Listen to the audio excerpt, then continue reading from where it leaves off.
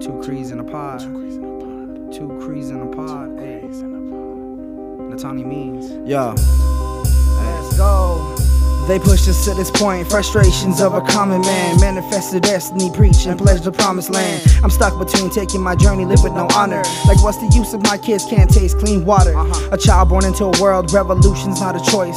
Fighting to be heard, so we make them hear our voice. Remember ancestors' anguish, lightning in our veins. Hear it in the language when they are kissing for the rain. I am product of people that persevere persecution.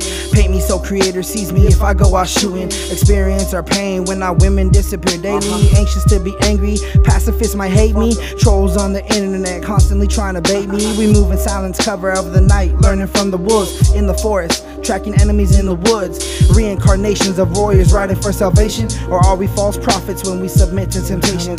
Colonization is a hell of a drug. We all seem to go crazy when we fall in love. I said colonization is a hell of a drug. We all seem to go crazy when we fall in love. I said colonization is a hell of a drug.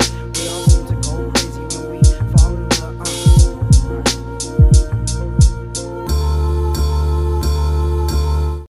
Welcome to Two Crees in a Pod.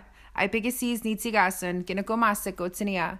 My name is Amber Dion, and I'm from the Kihiwin Cree Nation here in Treaty 6 territory. I'm a mother, a social worker, and assistant professor with MacEwan University School of Social Work, and I'm joined by my lovely co-host. Welcome, my name is Terry Sunjins. I'm from Salt Lake Cree Nation, and I'm the Director of Indigenous Initiatives in Kihiwetsin at MacEwan University. We are so honored that you chose to join us today. Welcome to our first episode of Two Crees in a Pod. Terry and I are really excited about this episode. We want to ensure that we do a couple of things first. One, we want to acknowledge the place that we are currently in, the space that we're in. So we want to acknowledge the fact that today we are gathered for this podcast safely at Blue Quills University.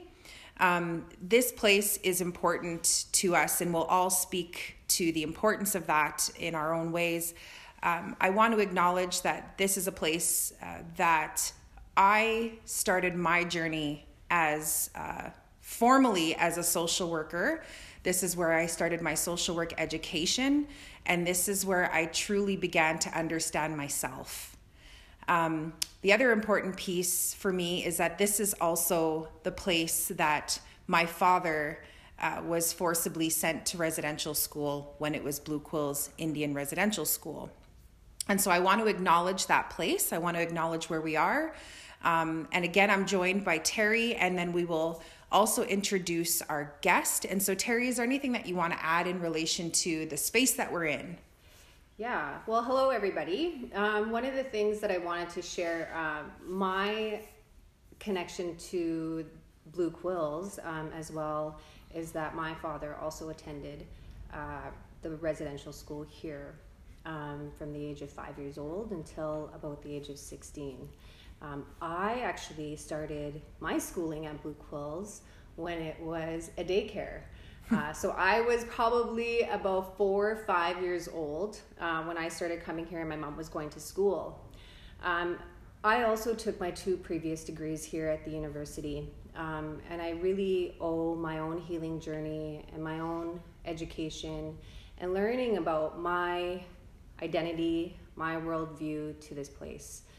It was a place that really grounded me. It was a place that brought me back to my connection to ceremony, to relationships, to the land. And I'm so grateful to be here today and to be able to start in this space. And also acknowledging that we grounded this project in ceremony.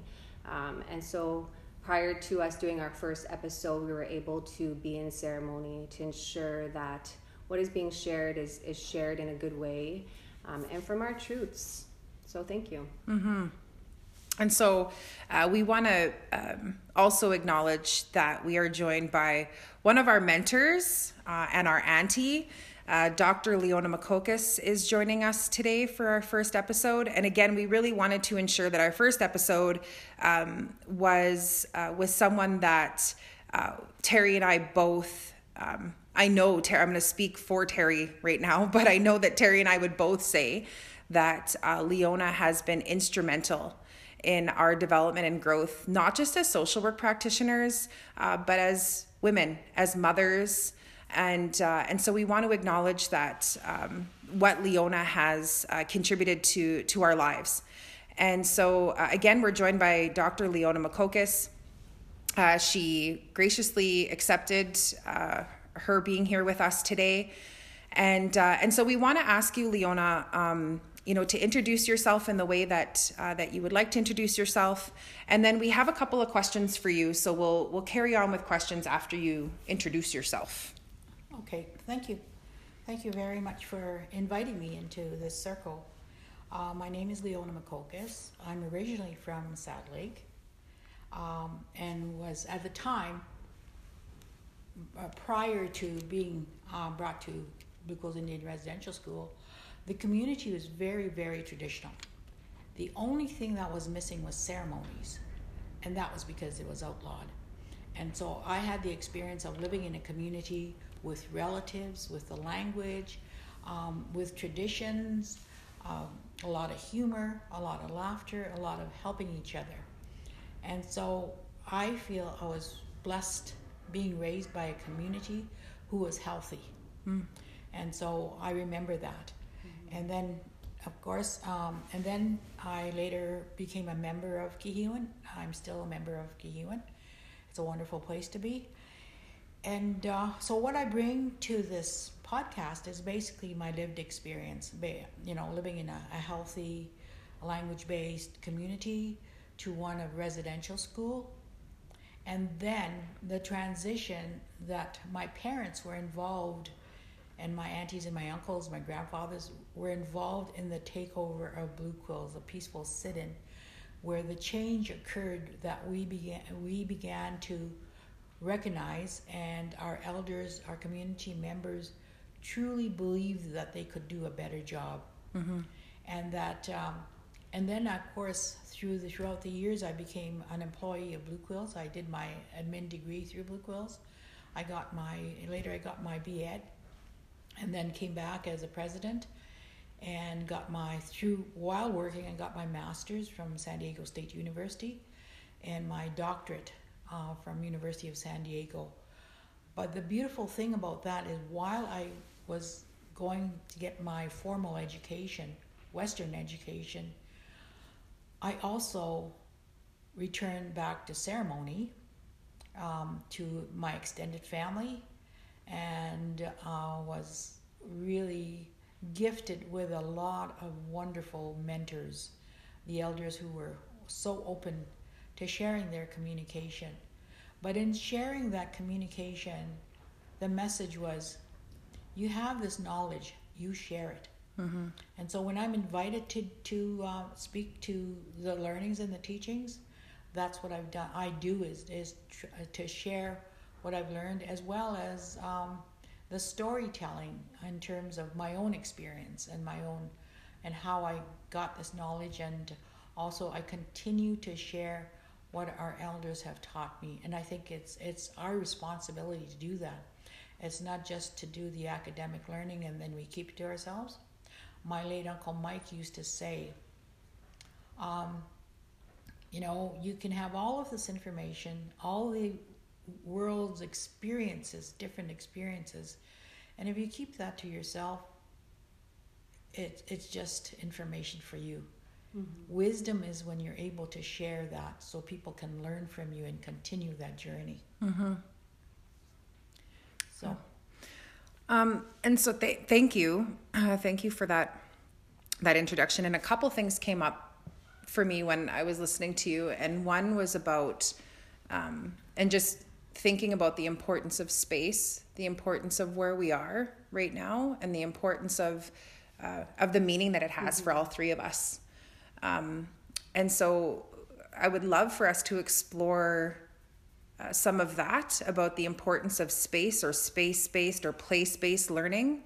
And then the other thing that you mentioned that resonated with me was around the importance of storytelling. And I know that when Terry and I started talking about the importance of this podcast, was about storytelling, ensuring that Indigenous storytelling is at the forefront of education, rather than, solely looking at academic peer-reviewed journals and articles. Those are important, they have value, but Indigenous storytelling and sitting here like this and listening to you share stories is just as important in our education. And you and I can attest to that, being here at Blue Quills, right? Of the importance of sitting in the classroom. We were talking about George Breton earlier, and about how George used to come into the classroom and we'd be learning about theories and we'd be learning about all these different things in social work, academia. And then George would come in and share a story and it related completely to what we were talking about. And George would just pop in and say something and you're like, oh, that makes sense. That connects. And so I want to acknowledge those two things around space-based, place-based learning and the importance of that in our education. And then also that storytelling piece and how important that is in education. And so do you have anything that you want to add in relation to that? I think that when I was in school at Blue Quills, one of the really important things was that I wasn't always learning from our instructor. There was always opportunities to sit in circle in the classroom. And through that process, we were learning amongst our peers. We were learning from our peers through stories. Yeah. And so there was so much conversations of stories that were happening in that space that we, in a sense, we situate or we see ourselves in those stories. Yep. And we learn and they stick with us and they stay with us and they teach us something, which is really important. And I think, when we look at these episodes, it's important also that we respect that in a sense of leaving it open and knowing that whatever needs to be said needs to be said. Yeah. And the stories that come through are meant to be there and said here. So, yeah. Yeah. Yes, that's true. From my own experience, in the 70s when my parents were involved in the takeover of Blue Quills, I remember my aunties and my uncles, my grandmas sitting in circle and talking about their vision of Blue Quills. And they would talk about how when they took over, how they saw the change from a residential school to something that would be meaningful for us. And they used to dream about, and they'd say out loud, we're going to have teachers with a B.Ed degree. We're going to have nurses. We're going to have lawyers. We're going to have administrators. We're going to have administrators. And they'd name all of these professions, carpenters, welders. They would name all of that. And then they would always come back to, we have to change the curriculum. Mm-hmm. At that time, I didn't really understand what the curriculum had to do with all of this. So when I started working here, I began in 1982 after my admin degree, and for 6 years, it was a learning phase. And at that time, it was still very Western-based in terms of the structure of the organization. It was a hierarchy, it was bureaucracy, we had different programs, different leads and different programs. And so I fell into that because I had taken a Western education, and so I accepted that as, because I hadn't really grown. But during that time, I had also began to journey back to ceremony. And so when I came back with my degree in education in the 90s, I began to come here with a critical mind. And I didn't feel comfortable in being on top of this hierarchy with having the power and the authority to make, things happen. I didn't feel that was right. That just wasn't me. And so, and then being in ceremony and reflect, every time I would, there was a lot of ceremonies that was starting to take place at Blue Quills. I began to recognize there needs to be a change in a lot of stuff. And first of all, to flatten that organization, and those teachings, and to give voice to everybody, because in ceremony we do. Mm-hmm. Everybody has a gift, everybody has a place, and we bring them together, right? And I thought of the organization, I thought, we need to do that here.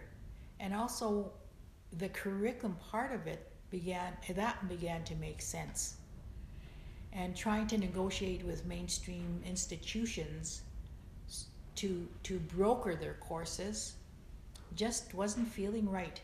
And I would go back to them and I would say, no, that we want you to change the curriculum. And they would give it their best shot at it. Mm-hmm. Then I began to realize they don't know what they don't know. Mm-hmm. And so I start off with pulling in William Aguiar, and I said, William, you're going to develop a curriculum. He says, what? I said, yes. You're going to develop a course in parenting and then relationships. And I said, all of the stuff that was taken away from us at Blue Quills, we're going to focus on that. Mm-hmm. Because what happened is we lost our language. Mm-hmm. That was taken away. There was no ceremonies here. Mm-hmm. We disconnected from our family and our communities. Mm-hmm. So the parenting, when we left here, we didn't know what parenting meant, to be good parents.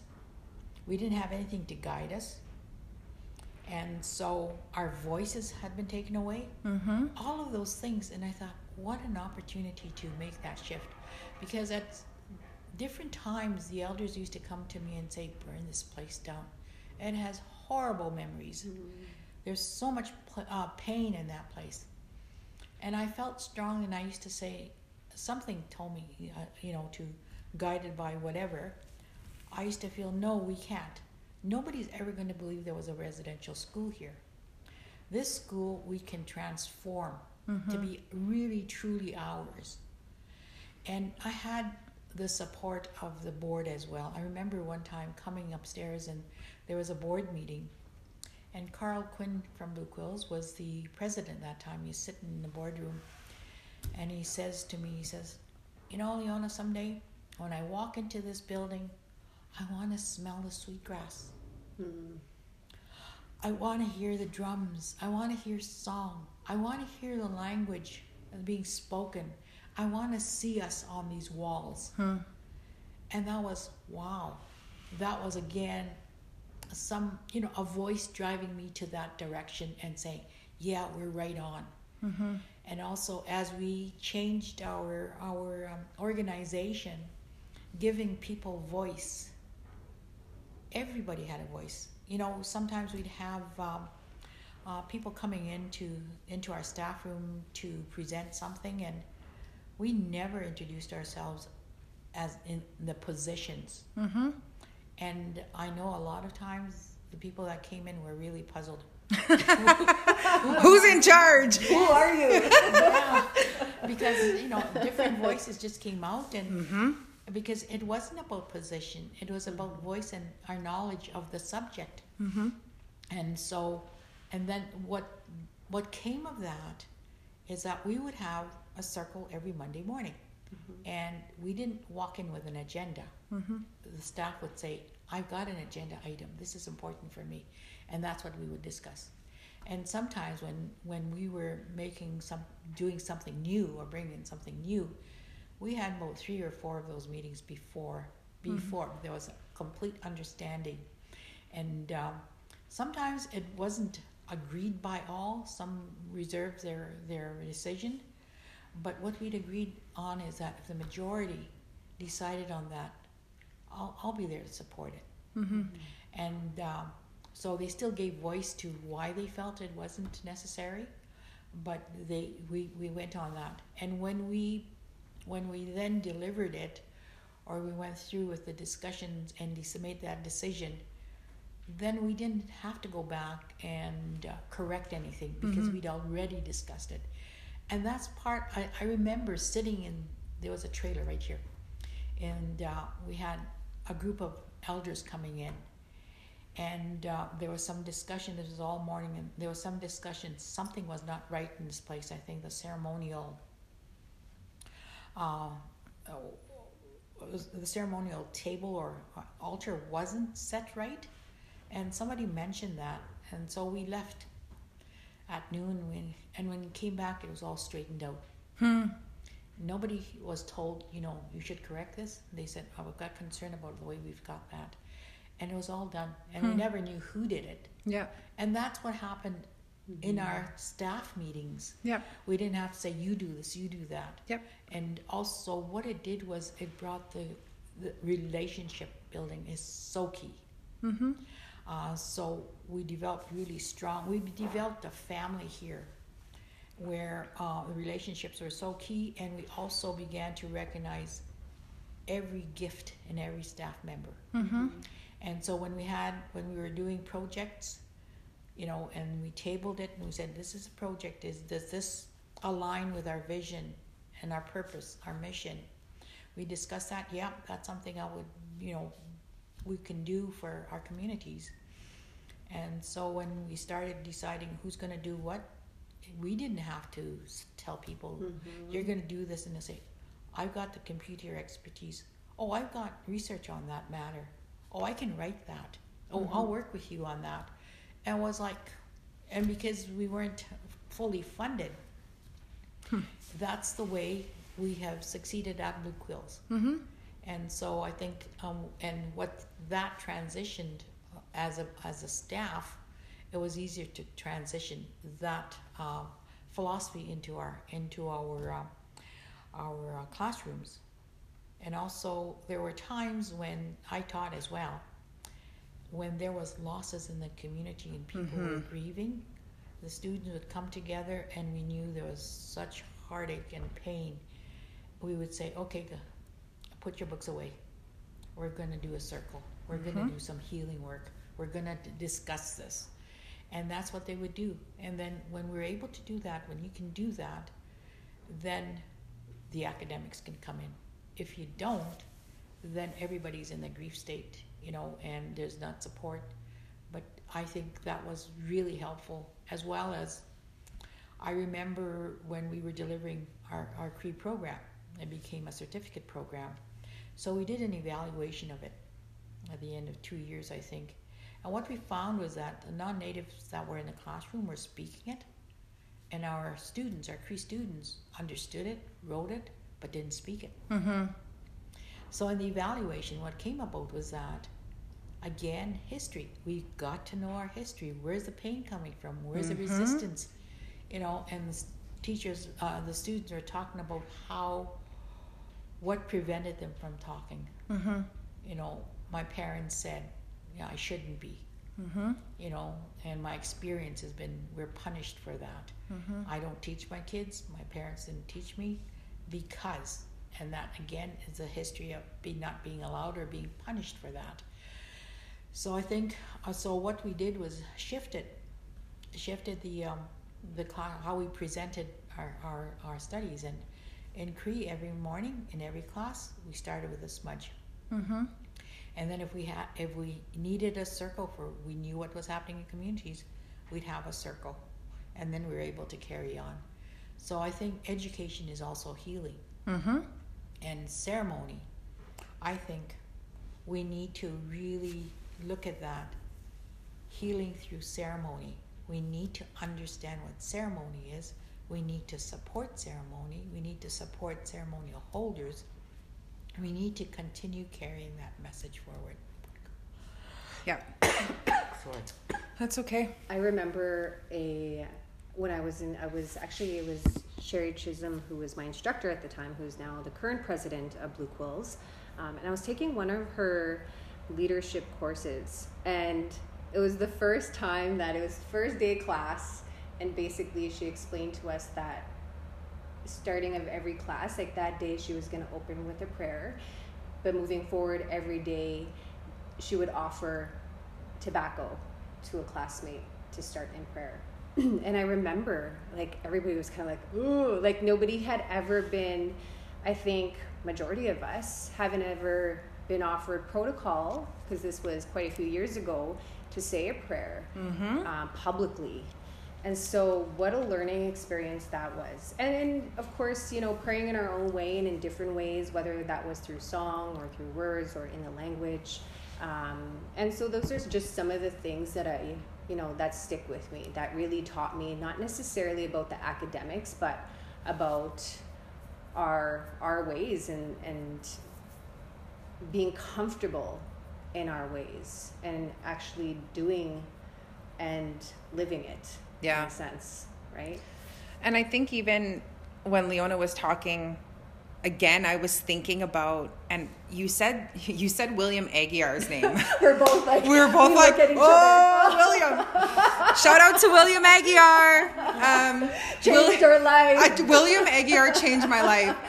And it's interesting because I remember vividly sitting in William Aguiar's class, and it was a social work with families class, which I now teach at MacEwan University. And I've always wanted to emulate William, and I don't think I've successfully done that. But I remember sitting in William's class, and we were talking about family systems. And anyone who knows William knows he's very animated. He's a very animated instructor and professor, and he gets real and raw in the classroom. He doesn't pussyfoot around anything. And so he's at the front of the class. I'm sitting in the classroom. He's talking about family systems. And all of a sudden, everything just hit me all at once. And I'm like, oh my gosh, I am sitting in the same classroom that maybe my dad was sitting in when he was 7. And the place that his spirit was taken from him is the place that I'm reclaiming mine. And what a profound moment. I remember sitting there, and I remember my body shaking. And I went home that day, and I felt lighter, but I also felt this surge of energy that I had a responsibility and that it was bigger than me. And by that time I had already had my oldest daughter. She was a newborn baby. And so I felt this this surge of energy go through me that it's like, this is bigger than me. This is way bigger than me, right? And I think that what also came up for me when you were talking was about that agenda-based learning, right? We all go into classrooms, whether we're a student or an instructor, and we have that there's an agenda, right? And Blue Quills really helped shift that agenda-based instruction, right? So like you said, if there is a death in the community, if there is a pandemic, if there's some sort of like crisis happening, we have to stop. And earlier you used the word wetna. I heard you say that word, and from what I've learned from you, that means to really slow things down. And I think that my education at Blue Quills has taught me about slowing things down, not just, in social work practice or in social work policy development, but also just for myself. Slow down, Amber. Slow down, take a second, think about this, process thinking, right? And so you reminded me of those teachings that I had here that we always hope that people will have, right? But you really brought that up for me around that slowing things down. Like Terry was talking about with Sherry, like, you're asking me to say the prayer? Like, I've never been asked to do that before. And what a way to honor people, in their education and just for themselves, right? Education can be healing. Yes, definitely. It can be. It should be. Yeah. It should be healing. Absolutely. Well, I can speak to that. Yeah. We'll sit back. Oh, let's go. Let's go, Leona. Let's do it. Well, right now, after I retired, I've been involved in workshops and training. And a lot of times I tell my story and I recall what it was like, growing up in a residential school and then just going off to work and not really, and I felt, wow, I'm successful. I've got a job. I got a home. And of course we were taught to cleanliness is godliness, so I really worked hard at scrubbing my kids and their hair perfect. Perfect hair and perfect, everything appeared externally. It appeared like I had, and I felt I was good. I was okay. Mm-hmm. And it was when I started going back I did a lot of counseling because I knew there was a lot of pain there, but I didn't know where the source came from. But it was in the education that I became aware that I was truly not okay. Mm-hmm. And my choices were based on pain, were based on the fact that, and I've told you girls that, as an adult, at 24 years old, I got married. But really, that's, adult years, but when I think back now, I probably was at a maturity level of a 7-8-year-old, because of the woundedness that happened here, the lack of being treated, and going through the stages of development I would have gone through had I been home. To be honored as a woman at 12 years old, 13 years old, that didn't happen here. We were ashamed when that happened here. You know, there's so many things that happened that had we been at home, we would have had the language. We would have had, in terms of our relationship, our roles and responsibilities in the language, in ceremony, the protocols, you know, how we carry ourselves as women, and being mentored into motherhood, and even a spouse, a community member. That would have happened, but it didn't happen here.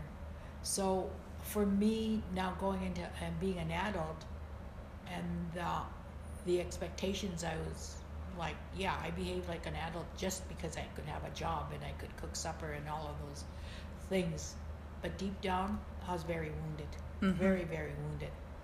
And so, of course, and then when you're in that wounded space, and I didn't know that, I just felt that that's the way I was. I had lost my voice. I never spoke up for myself.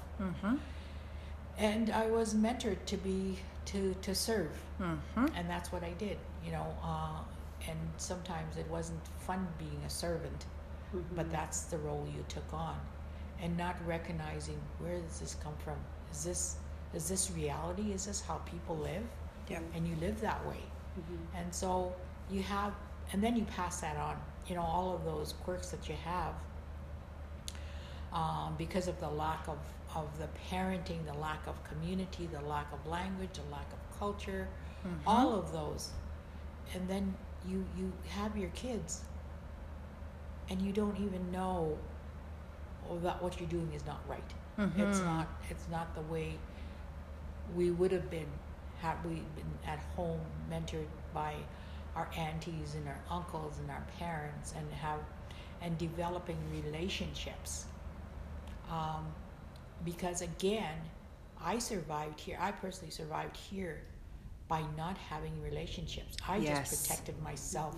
Yes. And so going into adulthood, I still didn't befriend anybody. I was afraid of relationships. And so, you know, it's a very lonely life. It's a very different life. And so what did it take for me to find my voice? It took ceremony. It took ceremonial healing. It took mentorship with our elders. And so when I began here, hiring an elder, creating a space for an elder, and not just somebody that come in and say a prayer and then just sit in the background, somebody with a voice, somebody whose door was open for the students, for the staff, somebody who could come in ceremony, somebody who would tell us the legends that were very important, their experiences, the healing work that had to be done.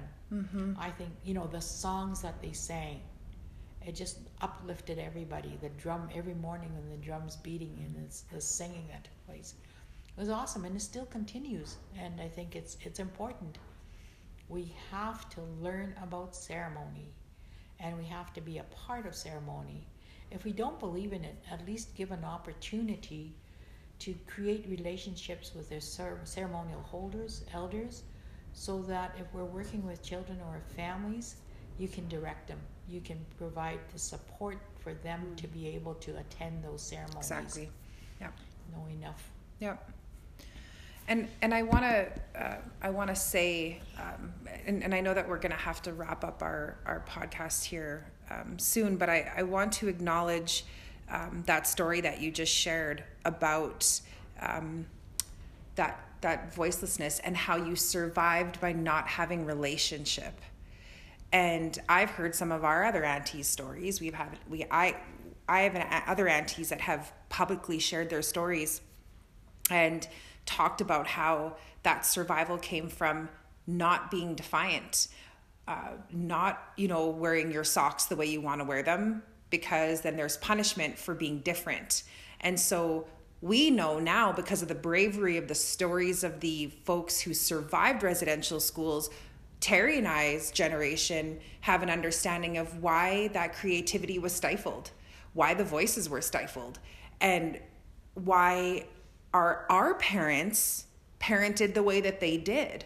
And it wasn't because we have bad parents, it's because our parents learned to not be creative, to that creativity was bad, that having a voice was bad, and that being close to someone and having a relationship and being silent was how you survived. So that story that you just told explains so much for us as social workers, or even as practitioners, or even just as a community member, about how healing it is to just build relationship, that the healing happens in building the relationship, and that healing happens by standing up and saying, no, I'm going to create a boundary. That's not how we're going to do this, right? And I think that there's so much bravery in that. And I think that, again, that really speaks to our folks who might be listening to the podcast who are maybe non-Indigenous social workers, or even Indigenous social workers who don't know. That story really speaks to the work that we still have yet to do in our generation of rebuilding relationship, that people are still afraid to build relationship, and not at no fault of their own. Right. And I think that that's a really important story that speaks to our relationships and what we're doing here. Yeah. At one point in time, I think I was 12 when the Department of Indian Affairs decided that we should be integrated into town schools. And I remember going there. We weren't very welcomed at all. But anyway, the difference that I found was that, the individualism showed up really clearly for me. And also the competition. And, we were taught never to elevate ourselves above anybody else. So to compete in marks was just against who we are. Even to give voice, Aiwage Moon, that's the term in Cree in terms of you're challenging. We were taught not to challenge. And for me, I was so, I guess, amazed at how these non-native kids would challenge the teachers, would question the teachers. We were taught to be quiet. And we didn't. And in a way, in the residential school kept us quiet. But at home, we were quiet because we respected. You didn't challenge an elder, ever. You listened, you learned. Then when we went to, then we were seen as not very bright. You never say anything, And that carries on, it just carries on. But I think when we begin to really see the difference in worldviews, an example of that is co-sleeping. Spencer, my grandson Spencer, being autistic, I co-slept with him. And I remember in kindergarten, when I used to go do my workshops, he would be very sad, lonely, and depressed. As a grade 5-year-old, 4-year-old, and so he would act out in class. And they began to recognize that Cookum's gone. Spencer's not cooperating. So Jody and I got called in. And the conversation was that because I had an unhealthy relationship with him, because co-sleeping is not the way to be, and that maybe that I should address my unhealthy relationship, and that I probably had 5 years left, and what's going to happen to him when I'm gone. Oh my gosh. Anyway, but and Jody was so upset. We left there and she was crying. How could they say that? I said, Jody, I think this is a clash of worldviews. Yes. The law or social services, don't approve of co-sleeping with a child. And for us, we believe that a child is more in spirit than human world up until they're 7. So I'm sleeping with a spirit. And that, that's my responsibility, because his spirit can journey into the next world. Exactly. And we were afraid of that because he used to quit breathing. So I thought, this is the way we can keep him grounded, and I'm awake when he starts losing his breath. And but that's a completely different worldview. Yes. Placing a child in their own bedroom at a very young age, and that's, for us, it's keeping them in a moss bag, holding them. And I remember George telling the student, he says, one thing that disturbs me, he said, when a child is crying, can't control its crying, when the baby's crying, and you take them and you go put them in the bedroom and close the door. He says that child is not capable of reasoning and saying, I have to quit crying. They're in pain for whatever reason. Your job is to nurture them until they quit, and then you put them to bed. He says they are spirit. I always remember that story. And that's the wonderful thing about having elders in the classroom. Yes. Those are the stories, our beliefs, our values that come out through them. And, he was never offensive. Yeah. He just said, this is our values, this is our belief system. Yeah. Yeah.